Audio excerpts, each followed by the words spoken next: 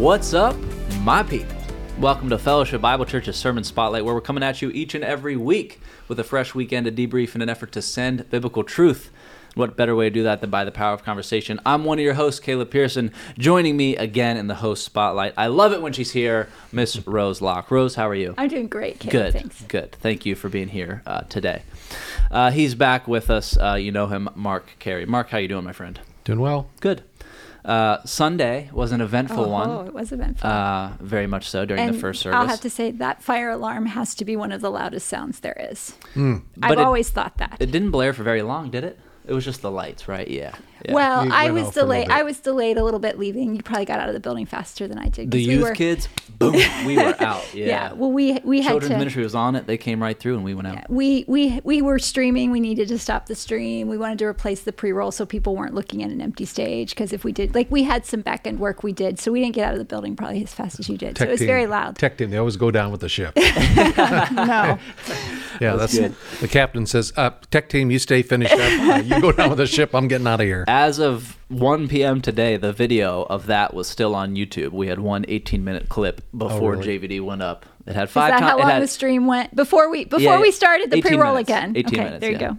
It had 5 times as many views as the actual sermon because Oh, I think really? people went back to watch funny. JVD. So they said they were going to take it down. But anyway, if you found that Easter egg, it was fun to didn't watch see that. JVD walk on up there and stop worship. But it was awesome though. Safety team did a great job. It was cool to be a part of it. The kids loved it. People got to talk outside. It's cool. We are the church nonetheless. Rose, I'm going to come your way Okay, first. great. Off air, Rose always gets to this podcast. I have nothing to contribute. I don't like it when Caleb comes to me first, and then, as we all know, she does wonderfully. So, Oh, well. what were your thoughts on this weekend? Oh, well, first of all, it's such a huge chunk of scripture. And I really appreciate you, Mark, tackling it actually as one thing because it is one thing and it kind of helps us see it as one thing, this whole big sermon he preaches. But I have to tell you what struck me and what I have highlighted. You can see it. If you're on video, you can see it in pink. What I highlighted in pink was, Mark, you pointed out, just as kind of an aside, on Saturday night. Now, did it make it to the other? Each sermon was very different this weekend, by the way. But on Saturday night, you pointed out these words: bewildered, amazed in astonishment, amazed in great perplexity, and just this idea of how, what an incredible event this was. And you talked about 120 people talking in different languages all at the same time. And so the excitement and the energy of this great gathering where this sermon takes place, I think just really struck me. And in my walk, when I see God working and when I'm aware of the Holy Spirit, I hope that I can have that same kind of amazement and awe that they developed at that moment. So did you cram in 20 minutes during the first hour of your sermon after the fire alarm? Like 9 a.m.? Well, I think you did all 40 minutes, correct? right. Yeah, all 40. I think I started at 20 till we Yes, we it was got 20 back till- in a half hour. Okay. It was about a half hour delay. Okay. We got in, boom. Rose hit the bumper video. I did. I texted. Yeah. I'm like, I'm playing the bumper as soon as Mark's ready. Yeah, And I even, Okay, good. if you were here, you got to hear my voice. If you hear my voice on Sunday mornings, you know it's crazy morning. So I actually announced, as people were coming back in the building twice, I made 2 announcements explaining to them what they were about to experience, because I'm sure they were all probably a little disoriented, yeah. and I thought it was helpful for them to kind yeah. of regather, Oh, that's great. knowing what was going to happen. But So yeah, I did have to cut some things to get us done, but so the F1 crowd didn't get the whole thing, but you can go online and get the whole thing. Yeah.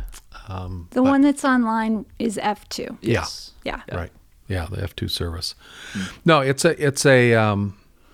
Peter's first sermon, and it's his first sermon after the outpouring of the Holy Spirit. So it's like I think it was Dwight L. Moody was asked one time, why do people come and listen to you? And he basically said, because I'm on fire for Jesus, and people love to come and watch someone burn. And that's what was happening with Peter. The Spirit of God falls. It's the day of Pentecost. A required feast that people would come up to Jerusalem for. This was all planned in the heart of God.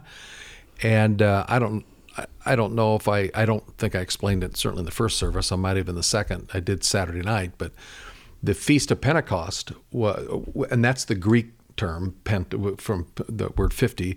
It's really the Feast of Harvest, or the Jewish Feast of Weeks. It was 50 days after the Passover, and it was the planned feast set up by God.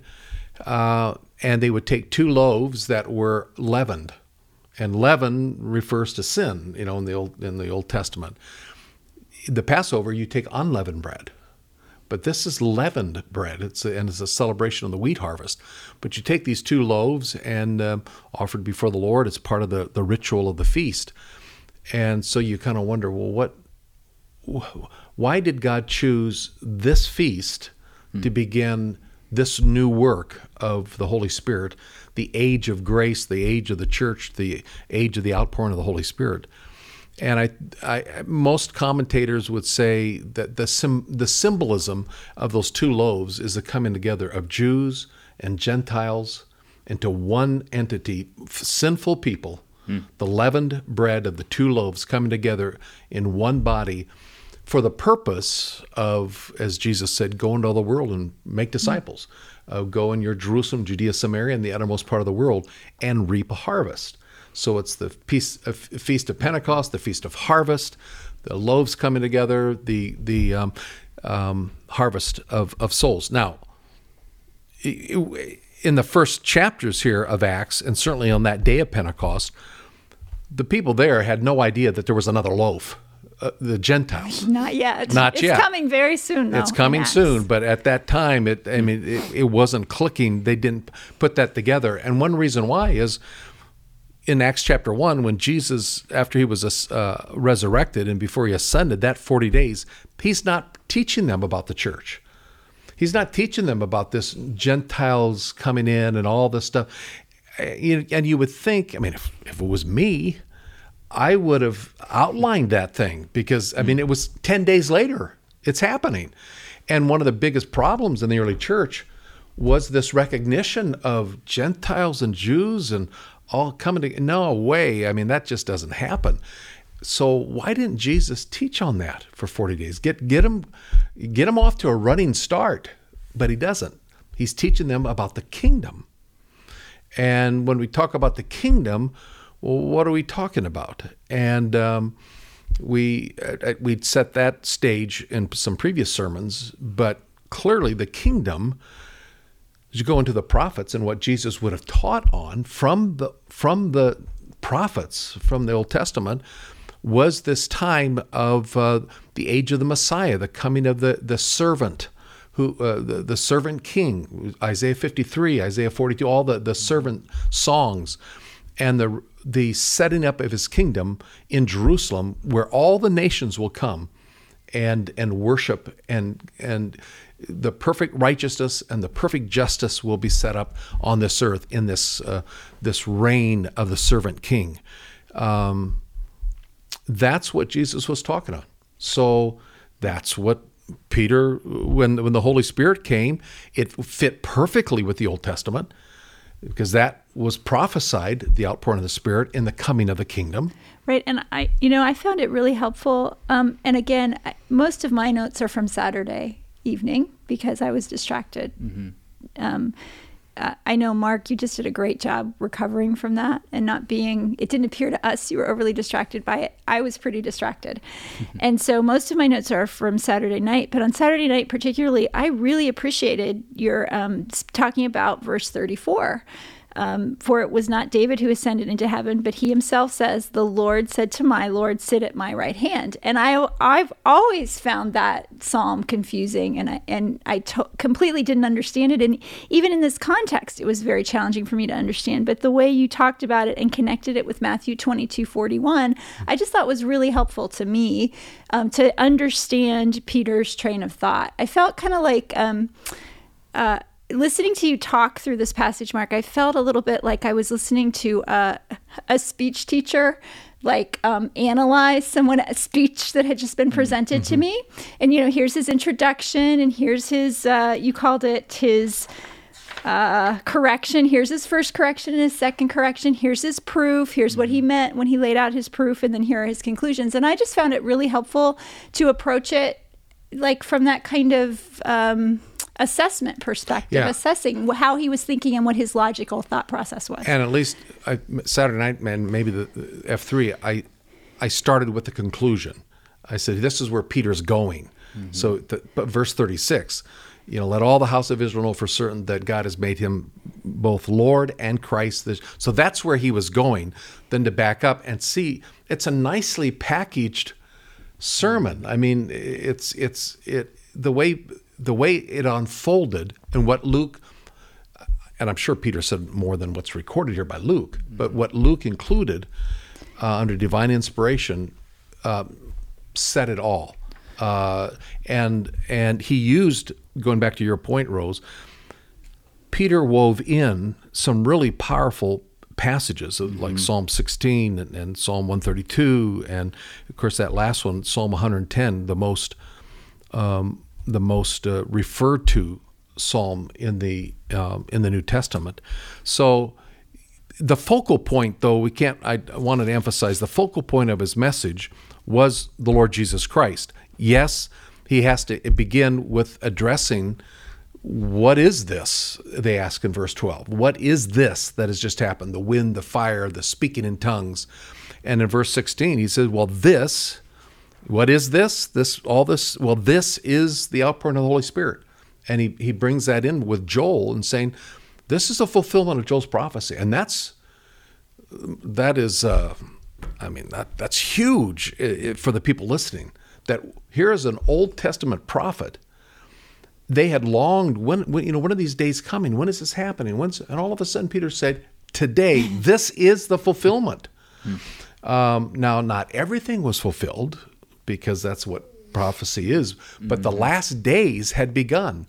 And it began with the outpouring of the Holy Spirit. It's going to end with judgment.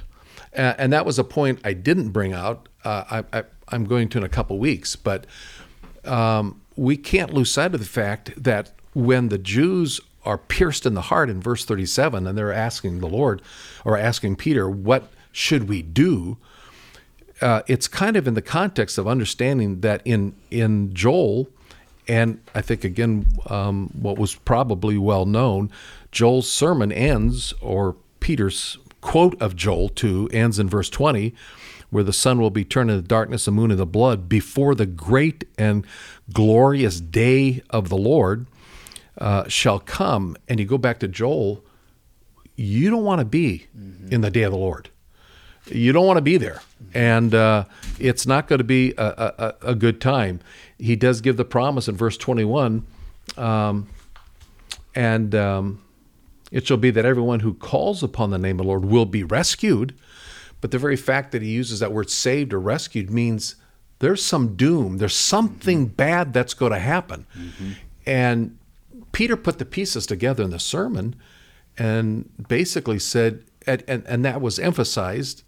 I didn't bring that out strongly in the sermon like I should have, but over and over again, he would say, you crucified this.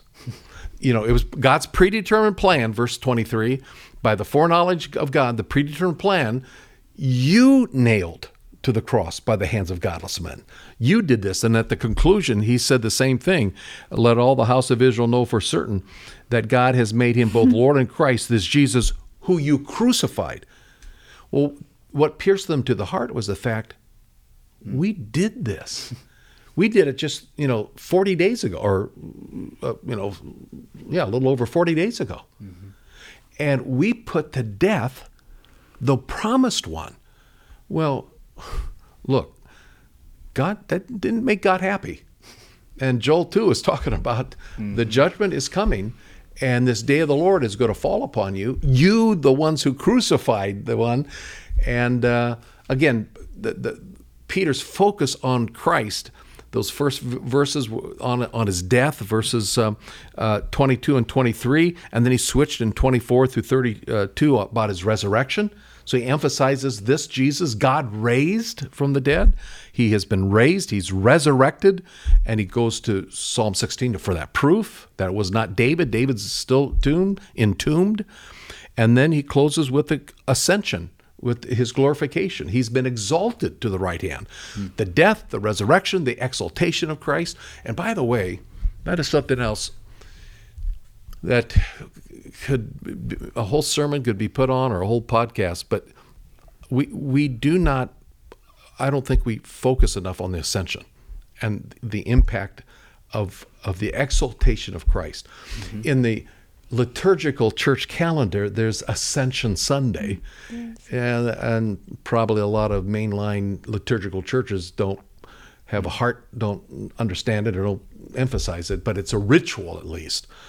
But we in the non-liturgical confessional church, reformational church, the ascension was crucial. And Peter brings that out in a sermon, that the reason the Holy Spirit was poured out is because there was an ascension. Jesus is, yeah. Right. So he packages all this together in this incredible sermon. And it's in a way that's biblically familiar, in that he does weave Old Testament scripture. I mean, that's something that continues throughout the New Testament. Paul embodies a lot of that as well. You get to use some of these older passages and shed light on them, and we are still doing that today. Like, there's still these opportunities to hear the teaching and the speaking, and you want to weave in scripture so that it points to that grand narrative. So many of our ministries are wanting to remind people their identity, who they are in Christ, the grand narrative of the Bible, and biblical dependency. And we can do that by realizing the stories here. Right. Like, all this happened. Now, it is interesting, once you get past chapter 8 of Acts, Old Testament quotations are pretty diminished. So... Well, isn't that a geography, right, in a sense? And also going to the Gentiles who don't have that. So, right, Paul says, for support. Right, it wouldn't be needed for support. But not only that, but like if you start telling some people over there in Greece about what the Jews believe, they're not going to listen to you anymore, right? So there is that idea. Of Paul, I became like the few, so I could win the many. Is that the right quote? So there's this idea that the audience that you're speaking to, like speakers know that well, it's right? You have to relate and connect to your audience. Yeah, sorry to interrupt you. It's such a practical thing. We think it's all so spiritual and enigmatic and mysterious, the way all this flew together in the Bible. This was practical stuff. It came down to faith and trust and the Spirit working through these guys. And man, to learn the historical information about the church and then understanding the implications now is truly right. And incredible. I think, to me, I want to connect it a little bit back to when Tim Sanford has been speaking in this series. Tim is bringing often it back to the everyman, like the common man, and like talking about Matthias, right, last week, and I think there is something here. I also made notes about like Jesus the Nazarene. Mark, you pointed that out on Saturday as well. Like when he said Jesus the Nazarene, he's saying the hillbillies up in Nazareth, and so this idea that God uses the weakest and the common to fulfill his plan. I think we even see that here. And Luke loved that. Yeah. In his gospel and in this book of Acts. Another clarification, and it's just an observation, but as Peter focuses on the resurrection of Christ, and he quotes at Psalm 16, and he comes in verse 30, and he says, so because David was a prophet and knew that God had sworn to him with an oath that he would seat one of his descendants on his throne, and that's the quote probably from Psalm 132. So he quotes that. David looked ahead and saw, and under divine inspiration, as he was writing that psalm, he understood that the promise of God from Samuel, the Davidic covenant, that someone from his lineage would be a perpetual, would sit on that throne of David perpetually. Now, here's the thing to emphasize, or to just guard against. When you go then and jump down to verse 34, it was not David who ascended into heaven, but he himself says, the Lord said to my Lord, sit at my right hand until I make the enemies a footstool for your feet. did Jesus ascend to the throne? Did he ascend to the throne that David thought he would, the Davidic throne? So some people, I think, make the wrong connection between verse 30, the quote of Psalm 132, God had sworn to him with an oath to seat one of his descendants on his throne. And then a few verses later, we're talking about Jesus sitting at the right hand of God in heaven. So, and for what it's worth, I'm not going to argue this, but there's many people, good scholars, who would say that Jesus is right now, that the kingdom has started in the sense of the Davidic kingdom, that Jesus is reigning on the Davidic throne because of that quote from Psalm 132 in proximity to the verse 34. And I think it's what's called progressive dispensationalism. Good scholars will hold to that. I don't think that's what Peter was referring to. Jesus is not sitting, to my understanding of, on the Davidic throne. On the Davidic throne. Right. He's sitting on God's throne. I mean, on the throne in heaven, exalted. But that's not David's throne. Mm-hmm. And I think to equate that, almost both thrones are wonderful, but David's throne's got nothing on God's. That's right. I mean, it's almost minimizing what Jesus is doing now, which was one of the things I wanted to bring out in the conclusion of the sermon was this high exalted, what Jesus is doing now on that throne is a whole different bunch of things than what he will one day do on the Davidic throne. Mm-hmm. But he's not sitting on David's throne right now because that's in Jerusalem and that's on earth. So I think many people make that mistake, but it wasn't worth bringing that out in a sermon because a lot of people don't care. But that's helpful to me because one of the questions, Mark, to be honest with you, that ran through my mind. I mean, of course, these last 9, we were just counting, making sure we all had the right number. These last 9 things you put so nicely in the notes. I wondered why you felt so strongly about including those specifically in the sermon. And right now you are explaining that to us. Yeah. Like that's the reason. Because, I mean, I made the connection, but it was a lot of material you were trying to get through. And so that is an extended application. And I wondered why that important extended application. And partly because when you teach the scriptures, and this is, again, it's historical literature, this sermon doesn't apply to us. It was given to that first century group of Jews. I mean, in the sense that that was the audience. So, but I'm preaching to a 21st century audience that are non-Jews. But so what can you, and you're dealing with this as you continue to grow in your preaching skills. So where is the valid applications? Because you just don't want to pull things out of the air because that's not right either. Yeah. So to focus on that last idea that the Lord said to my Lord, sit at my right hand until I make the enemies a footstool for your feet.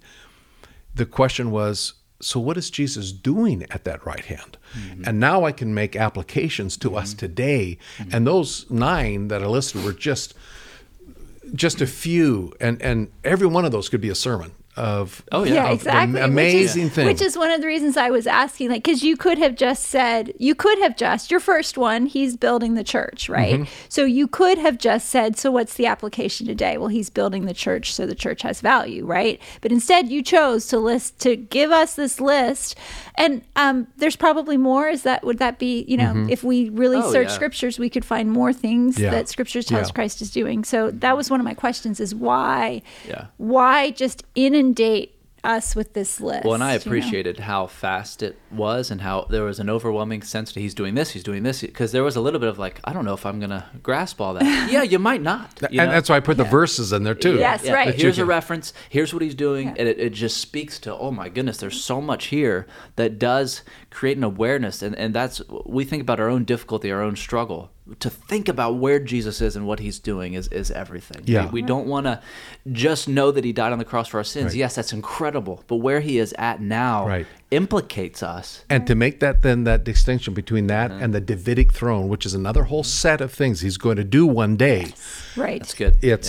And I think Mark, at least for me, when you inundate us with a list like that, and you provide us with the scripture reference, that's a call to me. And I've said that here before.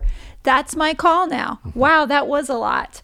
Wow, I don't, like Caleb, I don't know how I'm going to digest all that. Wait, what? This is the end of the sermon. How am I supposed to process this? Well, the answer to me is I'm going to sit down with the references. He cited his sources. I'm going to sit down with his references. I'm going to read through those references. Probably not all 9 this week, but one of them that catches my eye or one of them that I'm curious about. And there's a subtle thing I appreciate, and this is not just true of Mark, but a lot of the teachers and speakers and elders and pastors here. The references are there for the applications as well. And so you're not just taking his word for it. I tell my youth kids, especially my small group, I've had them since 7th grade, don't trust me alone just because I've happened to be your teacher for 5 years. Measure what I'm saying against the word of God. If a human's mouth is open, it doesn't matter if you're like, whatever they say, sign me up. No, be careful. Measure it against Scripture. Understand, okay, that's a biblical thing that was just said. And it's becoming, Caleb, I think that what you're telling the kids there is becoming just more and more and more practical, because I find myself, seriously, if I need a piece of information or I have a question, I find there are so many sources and there are so many opportunities to find answers that I find myself stopping early. I find myself asking the first one and taking that one as truth. And so I think leaving us with a call to go look for ourselves is really important. Yeah. Peter modeled it, what you just said, the use of Scripture. And the thought was, where did he come up with those? Because it's like he pulled them. Now, we understand divine inspiration, all that stuff. And then we realized we got it from those 40 days of Jesus' teaching. And if we were curious, back in chapter 1, when it says that in verse 3, that Jesus, for over a period of 40 days, was speaking of the things concerning the kingdom of God. If we were curious and said, man, I would have loved to have been a fly on the wall. I wonder what Jesus taught on for 40 days concerning the kingdom. Well, we got a glimpse of it here. Peter, it was just 10 days later, he's drenched with the scriptures and the teaching that Jesus had offered him. And so Jesus, I think, used Joel 2. Jesus used Psalm 16 and 132 and 110. And so Peter was regurgitating out of the abundance of truth that Jesus Which used. is the strength of doing the whole sermon on one weekend, even though it's 40 verses. There was probably an element of, this is how I heard it, and here's what it is. Yeah. It's a lot. Things are different. We learned a lot. We just learned a lot the last 40 days. If you want to bear with me, the fire hydrant's going, and it bleeds into the excitement of that time. The nice thing is that Peter's audience, a Jewish audience, had a context. We don't. And so that was the only hesitation. There was, you could go back. Doesn't it kind of make you want to go back and read Joel? What was that context? And then why is Psalm 110 quoted most often? And then why? What is it about that psalm? So Peter just pulled one little verse out of it. But when he said Psalm 110, or when he quoted that, everybody knew. They had that whole context. We don't, but right. And I mean, even go back to chapter. Chapter 2, I think, verse 15. Where is it 1? 1:15, where Peter, after Jesus has ascended and they're together and there's 120 people there, and Peter is the one who stands up and says, "Okay, so you have to give Peter some credit too, because he's their spokesman." You know what I mean? He's not afraid to say what he's been taught. Yeah. And he's not afraid to encourage the others to get involved and to say what he's been taught. So I like Peter. And Tim Sanford would love to do a biographical study on or sermon on Peter, because here, maybe for the first time, Peter gets up and he opens his mouth and his foot wasn't in it. Isn't it because of the power of the Holy Spirit? And and don't you think the people there saw that in Peter now? They saw now, I don't think you could have helped but miss the change. Right. You know what I mean? And they knew that before the crucifixion he was afraid. They had to have known that. Oh, yeah. You know what I mean? And now he's standing in the midst of them with no fear, proclaiming saying, here's Christ. what he said. And we'll see that in the next couple weeks as well. the boldness because of the power of the Holy Spirit. Yep. Yeah. Good. Whew, that's good. Rose, thank you for being here. Yeah, You're awesome. I really enjoy being here, Good, actually. good. It's very That's the fun best. for me. Mark, thank you, my friend. Much appreciated. As a reminder to our viewers and listeners, you can find us on your favorite podcast platforms all over the place. Just type in Sermon Spotlight. We pop right up. The fact of the matter, everybody, is that sermons are not meant to take an hour, but rather transform a lifetime. Until next week, much love. God bless.